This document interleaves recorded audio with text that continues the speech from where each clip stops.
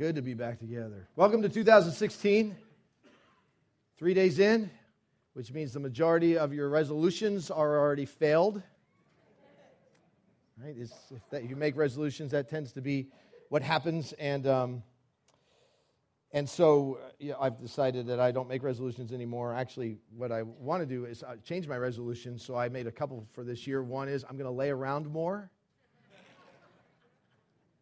Watch more sports on television. So something I'd like to do, eat more chocolate. I'm working on those. Now, you've got some things that are going to happen to you in 2016, most of which you have no idea yet are coming. You're going to be presented with a whole lot of choices and a whole lot of decisions that you make. And in every one of those, you will have options of what you do. And we've been in the book of Proverbs, and today we're going to look at the prevailing theme through the entire book of Proverbs, but I want to invite you to look at me at something that if you do make resolutions, or if you're just thinking about where 2006 is taking you, I want to just assume for a second that one of the things that you would like to be true in 2016 is that you would make wise choices. Can I just assume that for a second? You would like to have some wisdom in what you face and what you do and how you react. How do you do that? You're going to face certain choices because you're going to have things happen. It may have already happened today where you found yourself in the service industry and you got strung along by somebody who couldn't get your order right, or somebody who messed you up, or somebody who's left you on hold far too long, or keep sending you to the wrong departments on the phone, and you decide in that moment whether the best choice, the wisest choice, is the calm approach or the postal approach. You get invited to go into business with a relative, and you decide, is that a good thing to do or not such a good thing to do? You're asked to co-sign a loan for someone who's close to you, or you're exasperated with a relationship and you say, is it time to end this relationship or should I give it more time? You're deciding on a large purchase coming up, or a big decision about where you live or where you work or where your family is or school. And you have to decide, what do I do? Do I pull the trigger now or do I wait? Which is the wisest decision? You're running out of ideas on what to do with an unruly child, and you're trying to figure out what is the way to go with this. What's the next option that is wise in this situation? You're deciding whether this person is the right one for you, or you should break up, or try the other person, or just go it alone. How can you know with confidence that when you face those everyday kinds of things, some of them big, some of them large, that was the same thing, some of them not so large, it's a hangover weekend, that the decision you're making is the wise choice? I'm going to show you a whole bunch of verses from the book of Proverbs, but if you want to stick a finger in somewhere or find it on your device, Proverbs chapters 8 and 9, you can camp out there, we'll keep coming back to there. Proverbs right smack in the middle of the Bible, wisdom literature from God, it's actually called. Proverbs chapters 8 and 9. We're going to see a whole lot about this, and we're going to ask some questions about what wisdom is. Let me just ask you this.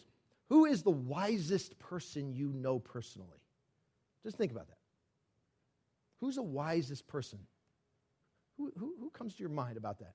What is it about them or what they do or think or say that makes you say that about them? Is there anybody who would say that you are the wisest person they know? How might that happen? What is wisdom? How do you recognize it? I mean, come on, we can talk, we can say, wisdom, it's that thing, it's being wise. Well, what exactly is it? And if I really want it, the question is, do I have it right now? Am I in possession of wisdom? Am I a wise person? Where do you find it? And how do I engage it consistently? Homer wrote centuries ago, in youth and beauty, wisdom is but rare. So if you're young or beautiful today, which is just about everybody in the room, you don't have it. God explains what wisdom is, and he packages it for us. He wants you to have wisdom. In fact, you're going to see statements from Proverbs where it's saying, above everything else in your life, if you go after one thing, go after this. Go after wisdom. because of what it will do in your life. And God will explain that wisdom is not the same as knowledge. There are a whole lot of people who have a lot of knowledge and they don't have much wisdom. And wisdom is not the same as experience. There are people with a whole lot of years on them, a whole lot of experience, but they're not wise. And some would say, well, what wisdom is the combination, knowledge plus experience. And God would say, not quite. There's some other factors that go into that. What are they? So, we're going to take a look at how wisdom is pictured. Now, I'm going to show you several of these, but if you just look at Proverbs let's look at chapter 9 first. And what's going to happen is wisdom is going to get pictured for us, and it's going to get personified in two contrasting personifications, like a person standing in front of you. Wisdom is on one side, and folly is on the other side. And so wisdom is going to talk in this scripture like it's a person calling to you. So this is, if you just look at Proverbs 9, the first few verses, it says, wisdom has built her house. She has hewn out its 7 pillars. She's prepared her meat, mixed her wine. She's set her table. She sent out her maids, and she calls from the highest point of the city, let all who are simple come in here, she says, to those who lack judgment. Come, eat my food, drink the wine I've mixed, leave your simple ways, and you will live. Walk in the way of understanding. It's a parallel term for wisdom. So what you'll see is these two personifications set up next to each other, and they're both depicted in the Bible as women. Now, some would say that they're kind of like women in the marketplace trying to sell you what they've created or what they've made. And wisdom is on one side, and folly is on the other side. So folly, later on in chapter 9, you can look in your scripture, but here's where it says that the woman, folly, verse 13, says, is loud.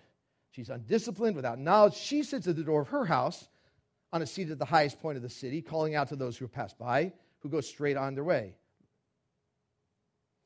Let all who are simple come in here, she says to those who lack judgment. Very similar phrase, right? All right, you want to know the way to go? I got the way that's going to work best for you in life. And among the things she'll say is, stolen water is sweet. Food eaten in secret is delicious. And we'll see later what they say, but here's a little tease. It says, but little do they know that the dead are there, that our guests are in the depths of the grave. Wisdom, on the other side, is also calling. So you got two people trying to sell you something. And wisdom is saying things like this. Does not wisdom call out? Does not understanding raise her voice? On the heights along the way where the paths meet, she takes her stand. She cries aloud, to you, O men, I call out. I raise my voice to all mankind. You who are simple, gain prudence. You who are foolish, gain understanding. You got these two calls going out to you. They're depicted. And what that means is that every choice you and I have in our life, every single choice, has at least two options to them. Even the ones where we say, we'll talk about this later, I had no choice. There is always a choice. Wisdom on one side calls to us, folly on the other side calls to us. And they represent these two options in every situation. So in the general description, God says something about wisdom, this quality. And look at chapter 8, verse 22. This personification, it actually says that this was true about at the very creation of the universe. The Lord brought me forth as the first of his works. Wisdom is talking. Before his deeds of old, I was appointed from eternity, from the beginning, before the world began. You see, it's personifying that wisdom was there. And then it says, when there were no oceans, I was given birth, where there were springs abounding with water, before the mountains were settled in place, before the hills, I was given birth. Before he made the earth or its fields or any of the dust of the world, I was there when he set the heavens in place, when he marked out the horizon on the face of the deep, when he established the clouds above and fixed securely the fountains of the deep, when he gave the sea its boundaries so the waters would not overstep his command, and when he marked out the foundations of the earth. Then I was the craftsman at his side. I was filled with delight day after day, rejoicing always in his presence, rejoicing in his whole world and delighting in mankind. It's not that there was another real person with him. It's saying this personification, this quality that reflects God. It's almost like God has a hologram going on at creation that reflects, or a mirror that's saying, this is what is guiding him through this. And it says that it was wisdom. Later on, earlier in Proverbs 3:19, it just says this, but by wisdom the Lord laid the earth's foundations, by understanding he set the heavens in place. It's like a guiding perspective that God has exhibited all along. And now he says, okay, you're an image bearer. You were created. You're not like the grass. You're not like the cows. You're not like the angels. You are an image bearer of God. You are unique. And one of the qualities is of being an image bearer is you get the opportunity to carry that same quality with you. The quality of having wisdom guide your thinking. Now, folly, you don't have to choose. Folly, wisdom, in juxtaposed, position to wisdom is something that you're just born with. You don't have to teach a kid how to lie or to be selfish. You know what? You got a big dose of foolishness when you were conceived. It was embedded in your gut, in your soul. Thanks, Adam and Eve. And in fact, Proverbs 22 will say it this way: folly is bound up in the heart of a child. Like it's all interwoven in there from the youngest of children. Foolishness guides them, and it's only through hard effort and discipline that it's going to have a way of being extracted. So those two are presented to us, and they're characterized in this way. Again, we saw that the similarities are that they are both calling out. Wisdom is calling to you and saying, come listen, come learn, keep learning. There is a way that reflects God's character. Folly says, oh, no. Oh, I got another way. It's like the two angels on, the angel and demon on your shoulders. But there's a reality in your soul that those are both calling, and they're very enticing. They're similar in that they both offer help and they both offer a payoff to us. So it's not like one is just looks terrible and wrong and evil all the time. They both look very attractive. They both will make sense at times. In fact, sometimes folly will make a whole lot more sense than wisdom will. And the question then is, whose call are we going to respond to? It's like when you got the dog and they say, whose dog is it? And one kid says it's their dog and the mom says it's their dog. And they say, no, who's the dog love best? You have a dog? Who does the dog love best in your house? Okay, you might have an argument about that. You know how some people will do that? They'll say, okay, we're going to stand on one side of the room. We're both going to call the dog. And when we call the dog, whoever the dog goes to is the one that the dog likes best, which never makes any sense because somebody slathers their hands in peanut butter when the other people don't know it, or says something, or has little treats, or says the magic word, and the dog comes to them. But we say, well, there's a choice to be made. And when it comes to the decisions of our life, wisdom is going to call, folly is going to call, and then we have a decision that we make. So what we need to remember about this is this. You always have a choice. You have a choice. If we do not choose wisdom, it's not because we had no choice. When you hear people say in the news, I had no choice but to take this action. No, they had a choice. They made a decision. What you're facing right now, you can feel pressured and you can feel like you're left in a desperate situation, but you always have a choice. Now, it doesn't mean that you don't have the choices are going to be painless. It doesn't mean that they're not that you don't have a choice that's going to have sacrifice or have no sacrifice. But the choice we make is where we decide whether wisdom is chased after or not in our lives. And so that's what God says. There's a mandate he gives.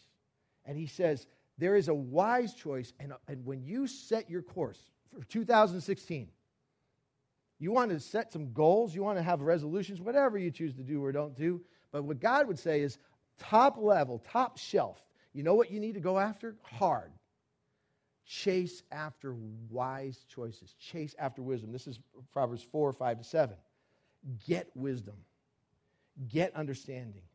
Do not forget my words or swerve from them. Do not forsake wisdom, because she will protect you. She'll protect you. Love her, and she will watch over you. Wisdom is supreme. Therefore, get wisdom. And the Hebrew for that means it's like this passionate, drop everything, go after it. Don't look anywhere else. Go after that above all. Get wisdom. Though it costs all you have, get understanding. Proverbs 3 will put it this way. Blessed is the man who finds wisdom, the man who gains understanding, for she is more profitable than silver and yields better returns than gold.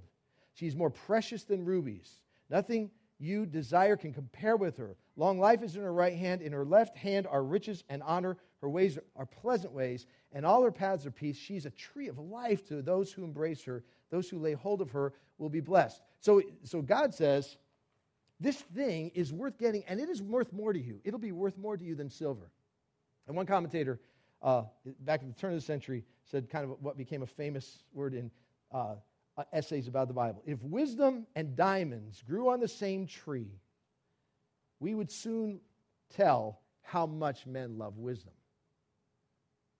Because if you had a tree in your yard and diamonds and wisdom were growing, I'm going to tell you honestly, I think I'd be looking at the diamonds.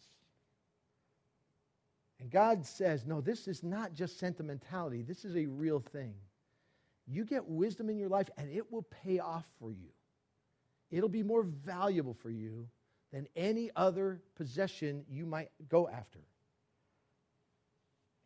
And so, you see this phrase again. Both are calling out, and this is what wisdom says. Wisdom calls aloud in the street. This is from Proverbs 1. She raises her voice in the public squares. At the head of the noisy street, she cries out. In the gateways of the city, she makes her speech. She calls on that. And so, what happens is the Bible is going to contrast these two women. And there's wisdom and there's folly, and there's ways to kind of recognize which one is which. There's qualities that you'll hear from wisdom and qualities that you'll hear from folly. And so he's going to give a little bit of show the difference between these two. And one of those differences you'll see all throughout, and I'm going to give you a summary now, and only look at a couple of verses. One of them is that folly will give solutions and actions that focus on the quick fix, immediate results, and impulsive action. And wisdom will tend to give instructions that are slower, controlled, thought-out approaches. You'll see this reflected in a whole lot of the Proverbs where it talks about wisdom and folly. One of them is Proverbs 14, 16, 17, where it says, a wise man fears the Lord and shuns evil, but a fool is hot-headed and reckless. It means that quick to rush in and do stuff. A quick-tempered man does foolish things. Proverbs 23 says, it is to a man's honor to avoid strife, but every fool is quick to quarrel. So there's plenty of other these, but folly is going to tell you there's a way you can get out of this mess, there's a way you can take action, there's a way you can get satisfaction. Right now. Doesn't that seem appealing? Because don't we all know that there's one goal you have when you're in pain? The first goal, I'm just going to assume this is true. We could say, my first goal when I'm in pain is to honor God. No, it's not. Your first goal, your first impulse is to get out of pain. How do you get out of pain? Usually, there are options that will quick fix the pain. Make the pain subside. You can take a pill, or you can take an action, or you can cut loose something. You can walk away from something. You can quit it. You can mitigate the pain. And usually, God's word says, that's going to be folly talking to you. Yeah, but it works. Yeah, maybe in the short term. The long-term approach, slower, controlled, thought-out approaches. So the Bible has a word for that. If you're in Proverbs 8, take a look at 8:5. The word in my translation is the word prudence, which is kind of an old word that people don't think about too often. What is prudence? Sounds like a stuffy word. What is prudence? Well, what it really means, it's a thoughtful pause. It's exercising discretion in a moment. It's using good judgments, another translation uses it. Verse 5 says, you who are simple gain prudence. You who are foolish gain understanding. It equates those two. If you look down at verse 12, I, wisdom, dwell together with prudence. I possess knowledge and discretion. If you want to see that compared to chapter 9, look at 9 verse 13. The woman folly is loud. She's undisciplined and without knowledge. That contrast is there. Here's another quality you'll see. Folly will call to us in a way that will say be aggressive and be harsh and demanding. You know why? Because the squeaky wheel gets the oil, right? You take charge. You make stuff happen. You force the issue sometimes, whereas wisdom will generally call us toward gentleness and softness and patience and being self-controlled. Proverbs 19:11 says, a man's wisdom gives him patience. It's to his glory to overlook an offense. 14:29 says, a patient man has great understanding, but a quick-tempered man displays folly. Chapter 29, 2 verses there, 11 and 20. A fool gives full vent to his anger, but a wise man keeps himself under control. Do you see a man who speaks in haste? Can I just stop there and ask you, have you seen one? Have you seen one lately? Has he looked in the mirror? You see a man who speaks in haste? There is more hope for a fool than for him. There's this contrast there. We're going to go on to this one. This is the third one. Self-focus versus others focus. And then you go say, well, of course. Think about others first and not yourself. Yes, but remember, folly is bound up in the heart of a child. And what that means to me, it says to me, is it's in my nature, it's in my character. My first impulse, my first thought is the selfish one. Now, I have known Jesus Christ for the vast majority of my life. I have invited him to be my Savior. I've invited him to be my Lord. I would encourage you, if you're starting the journey, to look hard at Jesus. He's where it starts. He is who he says he is. He is the Son of God. He came to the earth to take your sins, and he is the only one who can give you a new heart and a new life. I believe with everything in me that he's done that for me. My future is secured. My sins are forgiven. I am a child of God. I'm embraced by him forever. He wraps me in his righteousness. He looks at me with favor. It's like Brendan Manning, one of my favorite authors, has always said. He says, you know what? You can look at me and ask where I stand with God, but I'll tell you, I'm one of his favorites. Not because of me, just because of him. And I believe that about myself. I believe that I am totally, completely absolved of my sin.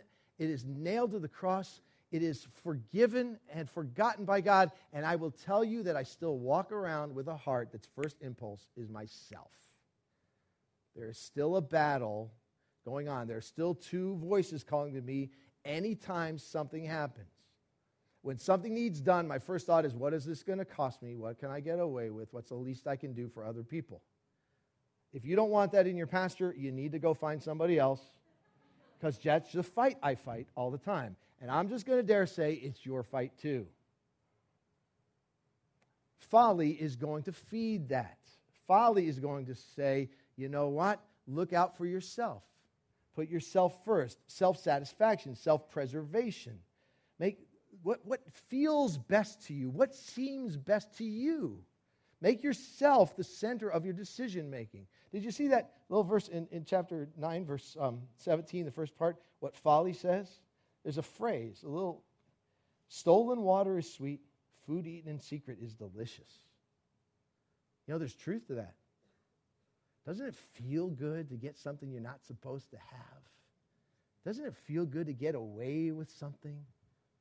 Doesn't it just tickle something inside you? That's from the impulse within me. That's folly calling out to me. And God will call on us to defer to the corporate goals, to place myself and others' needs before mine. And of course, the picture of the epitome of that is Jesus himself. That he did not consider equality with God something to be grasped or hoarded, but he made himself nothing. He emptied himself, taking on the very form of a servant. Wisdom is going to call us to that decision. Can I tell you, that one's not near as much fun. Not nearly as sweet. Doesn't titillate us. It doesn't get our attention like, ooh, wouldn't that be cool? But you know what? God's going to say, when you reflect God's character, watch what it'll get you in the end. We'll keep going. Here's another contrast. If you want to recognize the difference in your life, and again, these are theory things until tomorrow when you walk out of here and you have decisions to make. And folly will tell you, make that decisions in a way that isolates yourself from outside input. Nobody knows better than you what you need. Nobody knows your circumstance. Nobody understands. They don't understand. So you do what's best. You don't need to be airing your dirty laundry to people. You don't need to be asking people's advice. You know what they would say anyway. You just do what feels best to you. You decide on others' decisions. And wisdom will say, in contrast to that, seek outside counsel. That God has a way of providing his wisdom through that. Proverbs 10:8 says, the wise in heart accept commands, meaning they're accepting of people outside themselves telling them what might be God's way in their life. But a chattering fool, one who's talking and not listening, comes to ruin. Proverbs 15 says, plans fail for a lack of counsel, but with many advisors, they succeed. 24:6 says, a wise man has great power, and for waging war, you need guidance. For victory, you need many advisors. The Bible calls on us. This is what we do in our cell groups all the time. This is why we're a cell-based church. This is why we live in community, why you are never intended to be doing this alone. It's not just so you can be friendly. It's not just so you can have some place to go. It's because the source of wisdom has been given to us in community, in others. And in Proverbs 20, verse 5, it says that the purposes, the intentions, the motives of a man's heart are deep waters. They're under the surface. They're hidden. But somebody else, being God's instrument, a man of understanding, and that's the same word that's used for wisdom, will find a way to draw that out in each other. Folly is going to tell you to isolate yourself from outside input. Wisdom is going to call on you to open yourself, to invite yourself, to critique, to seek counsel. See, here's something that's true about wisdom. In any decision that you've got coming up or you've recently made, and you say, is that a wise decision or not?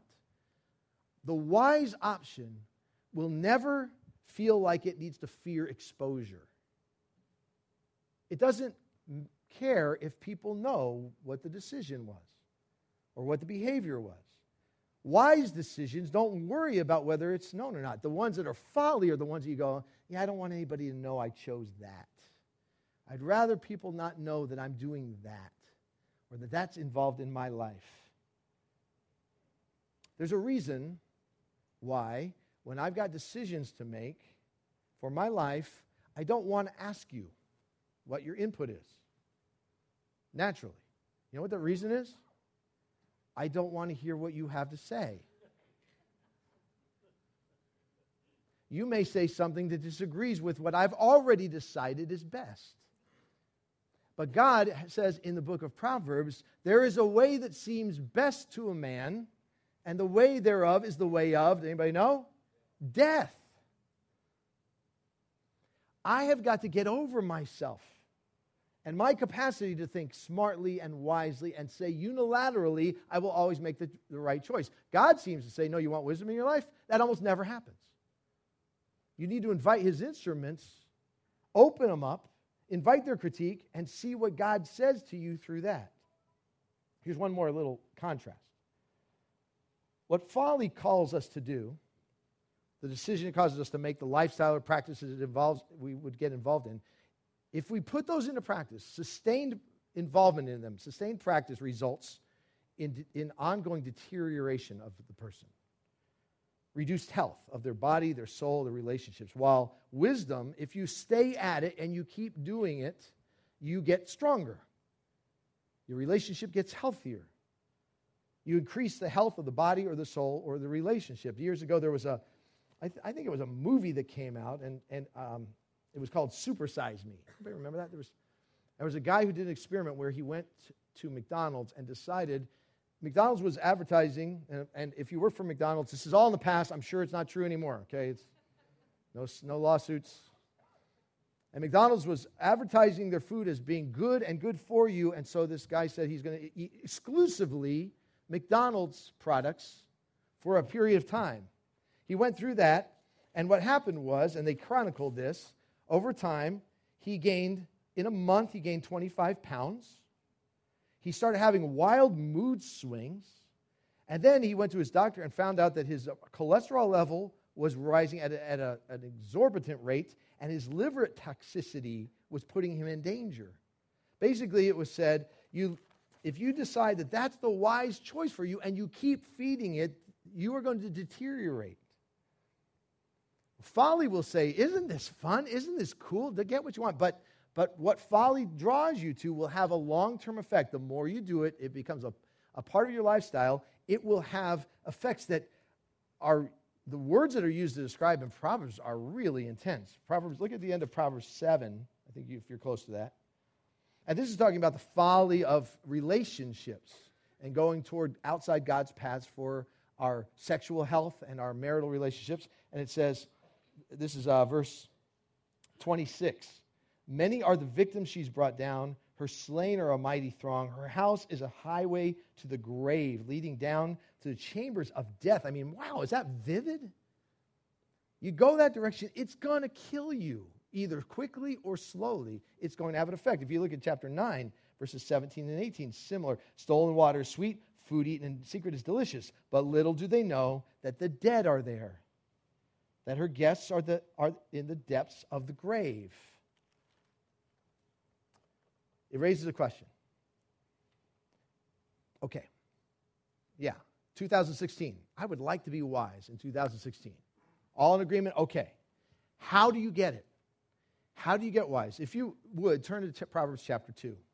I'm just going to read you a section of Proverbs 2. And the first 8 to 9 chapters of Proverbs are really full of just statements about wisdom and pursuing it. Let me just read this to you and then we'll reflect on it for a minute. My son, if you accept my words and store up my commands within you, turning your ear to wisdom and applying your heart to understanding, if you call out for insight, cry aloud for understanding, those are all parallel words talking about wisdom. If you look for it as for silver and search for it as for hidden treasure, then you will understand the fear of the Lord and find the knowledge of God.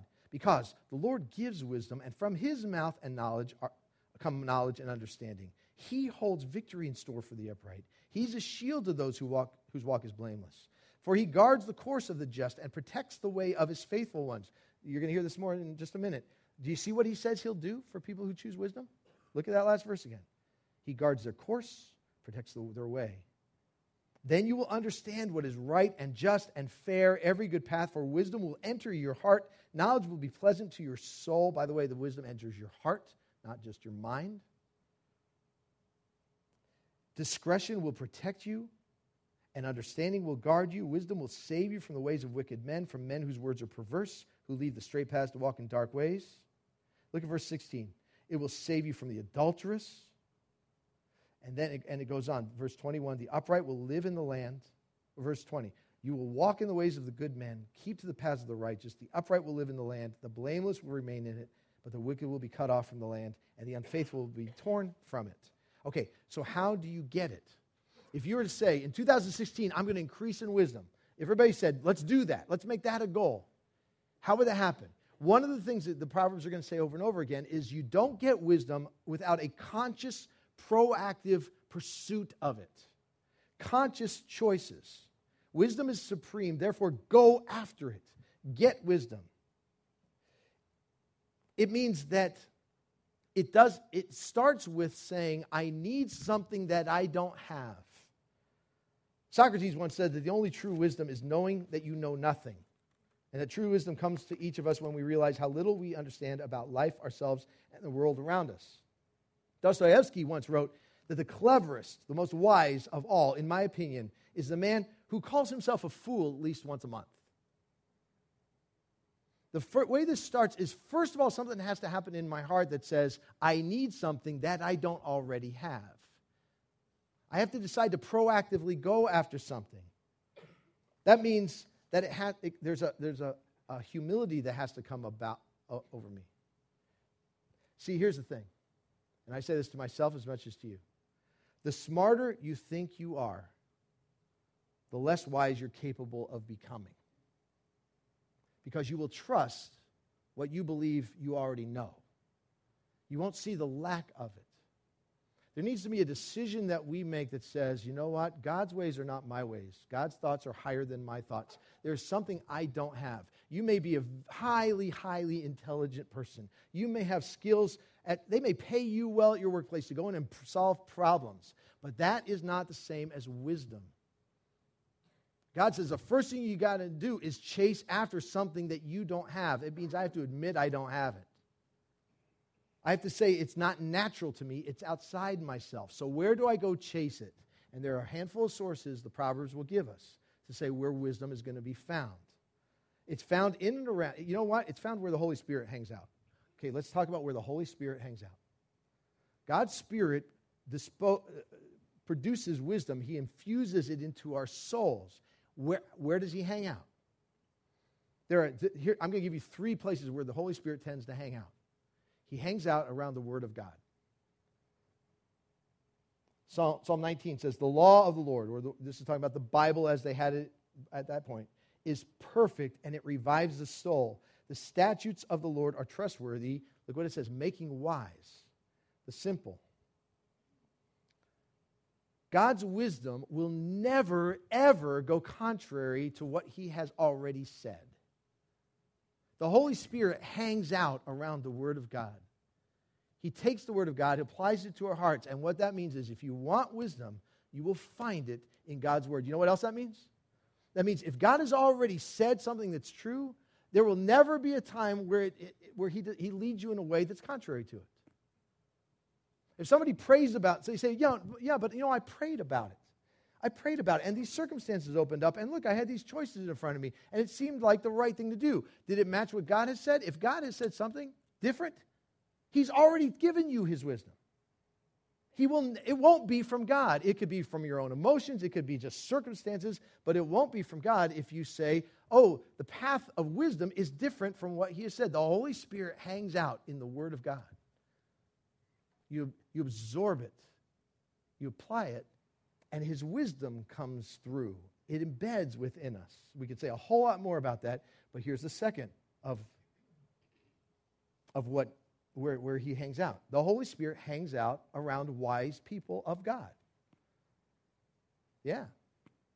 You know, if you're around the Bible at all, that there's this truth that God has that when a person crosses a line of faith and they give their heart to Jesus Christ, if you've just done that recently or considering do it, here's one of the things that will happen. God's Spirit comes and actually he invades your soul. He takes up residence within your soul, and he diffuses his wisdom out through his people. Again, why we gather in groups is because there is a collective wisdom that comes from God when God's people reflect his heart to each other. You want wisdom? You want to see where the Holy Spirit? Go around really wise people. Proverbs 15:22 says, plans go wrong for lack of advice, but many advisors bring success. Chapter 15, verse 31 goes on to say, he who listens to a life-giving rebuke, okay, this is being around wise people who are speaking into each other's lives, will be at home, look at this, among the wise. He'll be at home there. And it doesn't say it any more clearly than in Proverbs 13:20. He who walks with the wise grows wise, but a companion of fools suffers harm. You want to be wise? Find some wise people and ask if you can hang out with them. Get around them.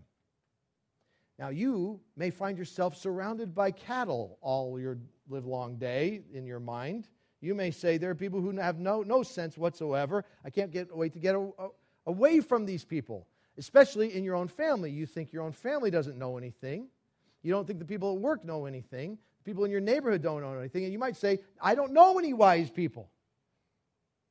Ask God and ask other people who are the wisest people around and ask if you can hang out with them. Get in a group of people and say, I want to pursue God's wisdom together. Anybody else want to do that? Something happens. The Holy Spirit hangs out there. He dispenses wisdom in that setting. What that means is, I would challenge you with this. If you have any major, even moderate decision coming up in your life, you're trying to decide whether you're going to move or not, whether you're going to change jobs or not, where you're going to go to school in the fall, whether you're going to join that team or that team, whether you're going to where you're going to make a major purchase, and you say this is nobody's business. People should keep their, keep themselves. I will make the decision. You will forfeit God's wisdom, a measure of it, if you do that. Bring that into the collective group of people who you see as wise and say, help me think about this. Again, there's a reason I don't do it. I don't want to hear what you have to say. I want to do what Bible calls being wise in my own eyes. And every time that phrase gets used in the Bible, every time when it says they did what was wise in their own eyes, something terrible happens. Something less than ideal happens. God's Spirit hangs out around His Word. He hangs out around his wise people. And His Spirit hangs out around this practice of what it calls the fear of Yahweh. The fear of the Lord. Look at you in Proverbs 9 still, or somewhere around there? Look at Proverbs 9, verses 9 to 10. The fear of the Lord, or of Yahweh, is the beginning of wisdom. Knowledge of the Holy One is understanding. For through me your days will be many, and years will be added to your life. If you are wise, your wisdom will reward you. If you're a mocker, you will suffer. The fear of the Lord means, it doesn't mean trembling in your boots in front of him, but you know what? It kind of includes that. Recognizing that there is a true living being in the room right now who lives in your home and in your world, who's in the car with you when you're driving, who's in your cubicle at work, that God is in control of this world. He knows what he's doing. You will answer to him, and his way is best. It means deferring to him and an awareness of him. Practicing his presence in that moment and saying, I answer to you. You're invited into the situation. I fear you. I respect you. I invite you. I defer to you. That's encompassed in the phrase, the fear of the Lord. What it means is I actively expose myself and my flaws to him. I bring humble deference to him vertically. God's Spirit does something in your soul. Wisdom happens when I place myself consciously in that position to him. So the Holy Spirit hangs around his word, he hangs around wise people, and he hangs around this very presence in a conscious awareness of God. What that means is, you don't just come here on Sunday to visit him. You don't just say, you know what, New Year's resolution, I'm going to go to church a little more often. That'd be good for me. God doesn't want you to come here to visit him. He wants you to take him with you. He wants to go. And in his presence, in the proper deference to him, wisdom shows up. You know what's a weird thing about that? All of a sudden you find yourself thinking differently and choosing differently. Sometimes you don't even know you're doing it. Wisdom isn't something that necessarily happens like, oh, right now I'm going to choose wisdom instead of folly. All of a sudden you look back and you go, wow, I've made some decisions different lately. How did that happen? You know what that is? That's God's wisdom embedding itself and coming out from inside you. Here's what wisdom produces. Look again at chapter 2, verses 6 to 8. When this is in our lives, I read this to you earlier, but just reflect on it for a minute. Verse 7 of chapter 2. He holds victory in store for the upright. He's a shield to those whose walk is blameless. He guards the course of the just, protects the way of his faithful one. There is a protection that comes from God. There's a presence that guides your way and guards your path. There's some clear direction that he gives. Look at verse 11. Discretion will protect you. Understanding will guard you. It'll save you. And then it goes on to just say that not only it will save you, it will, verse 20 and following, you live in the land and you're blameless and you remain in it. God does something there. Take a look at Proverbs 6. My son, keep your father's commands. Do not forsake your mother's teaching. Bind them upon your heart forever. Fasten them around your neck. When you walk, they will guide you. When you sleep, they will watch over you. When you awake, they will speak. For these commands are a lamp, this teaching is a light, and the corrections of discipline are the way of life. There is fruit that comes. God says there's longevity of life that comes by being wise. You actually tend to live longer. That there is physical strength and protection that's given, that there's clear direction given. But God says, son, I'm going to share this with you because we need to hear it. God's very clear about this. He honors you being a volitional person. And so you don't have to choose wisdom. We don't have to do it. But he says, okay, look, you don't have to choose wisdom. You can do what comes naturally, but just understand where you're going to go with it. My mother used to say this. She'd say, you're going to break your neck. You're going to break your neck. I was always going to do something. I was always going to break my neck. I don't know what it was about my neck in particular that she said I was going to break, but she said, you climb up there, you're going to break your neck. You run over there, you're going to break your neck. I was always going to break my neck. And then she would always say this. She'd say, if you go out and break your neck, don't come running to me. Okay. God kind of says something like that too. Wisdom says it to us. Because he presents the way to wisdom, but he comes with a very clear, he's not trying to power up on you. He's just saying, look, it's a very gritty book. You can choose wisdom, and it'll really pay off. But you don't have to. You can choose folly. If you do, here's what he says. Look at chapter 1, verse 20. Wisdom calls aloud in the street. She raises her voice in the public squares. At the head of the noisy street, she cries out. Here's what she says, verse 22. How long will you simple ones love your simple ways? How long will mockers delight in mockery and fools hate knowledge? If you had responded to my rebuke, I would have poured out my heart to you and made my thoughts known to you. But since you rejected me when I called, and no one gave heed when I stretched out my hand, since you ignored all my advice and would not accept my rebuke, I in turn will laugh at your disaster. I will mock when calamity overtakes you.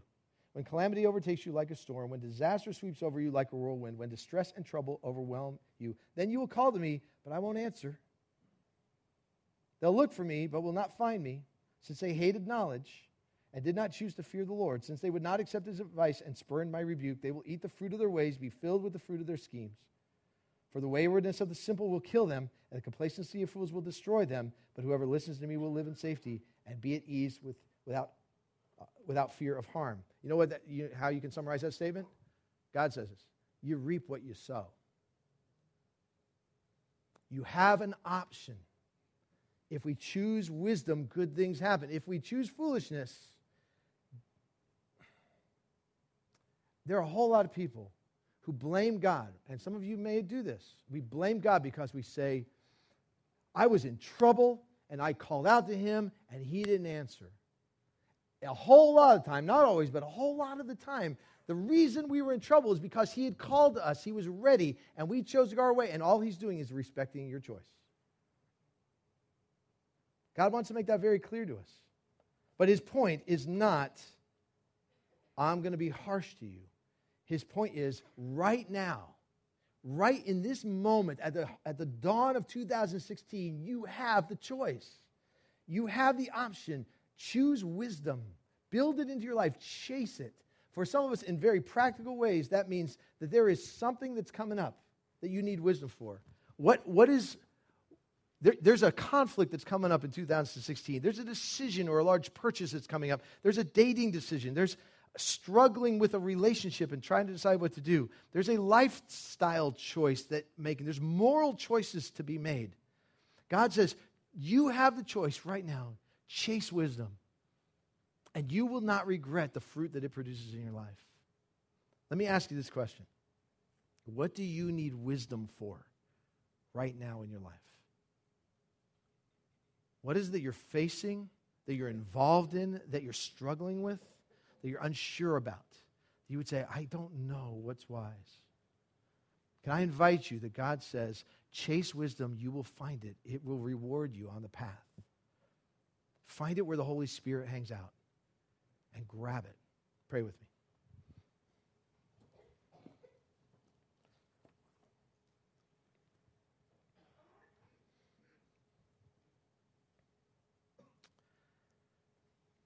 Some of us in the room, Lord, if we're honest with you right now, we would say, yeah, we have been kind of foolish, or maybe very foolish.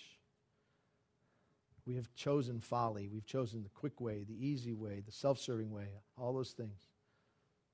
We've avoided you. We've avoided your word. We've avoided your wisdom from among your people.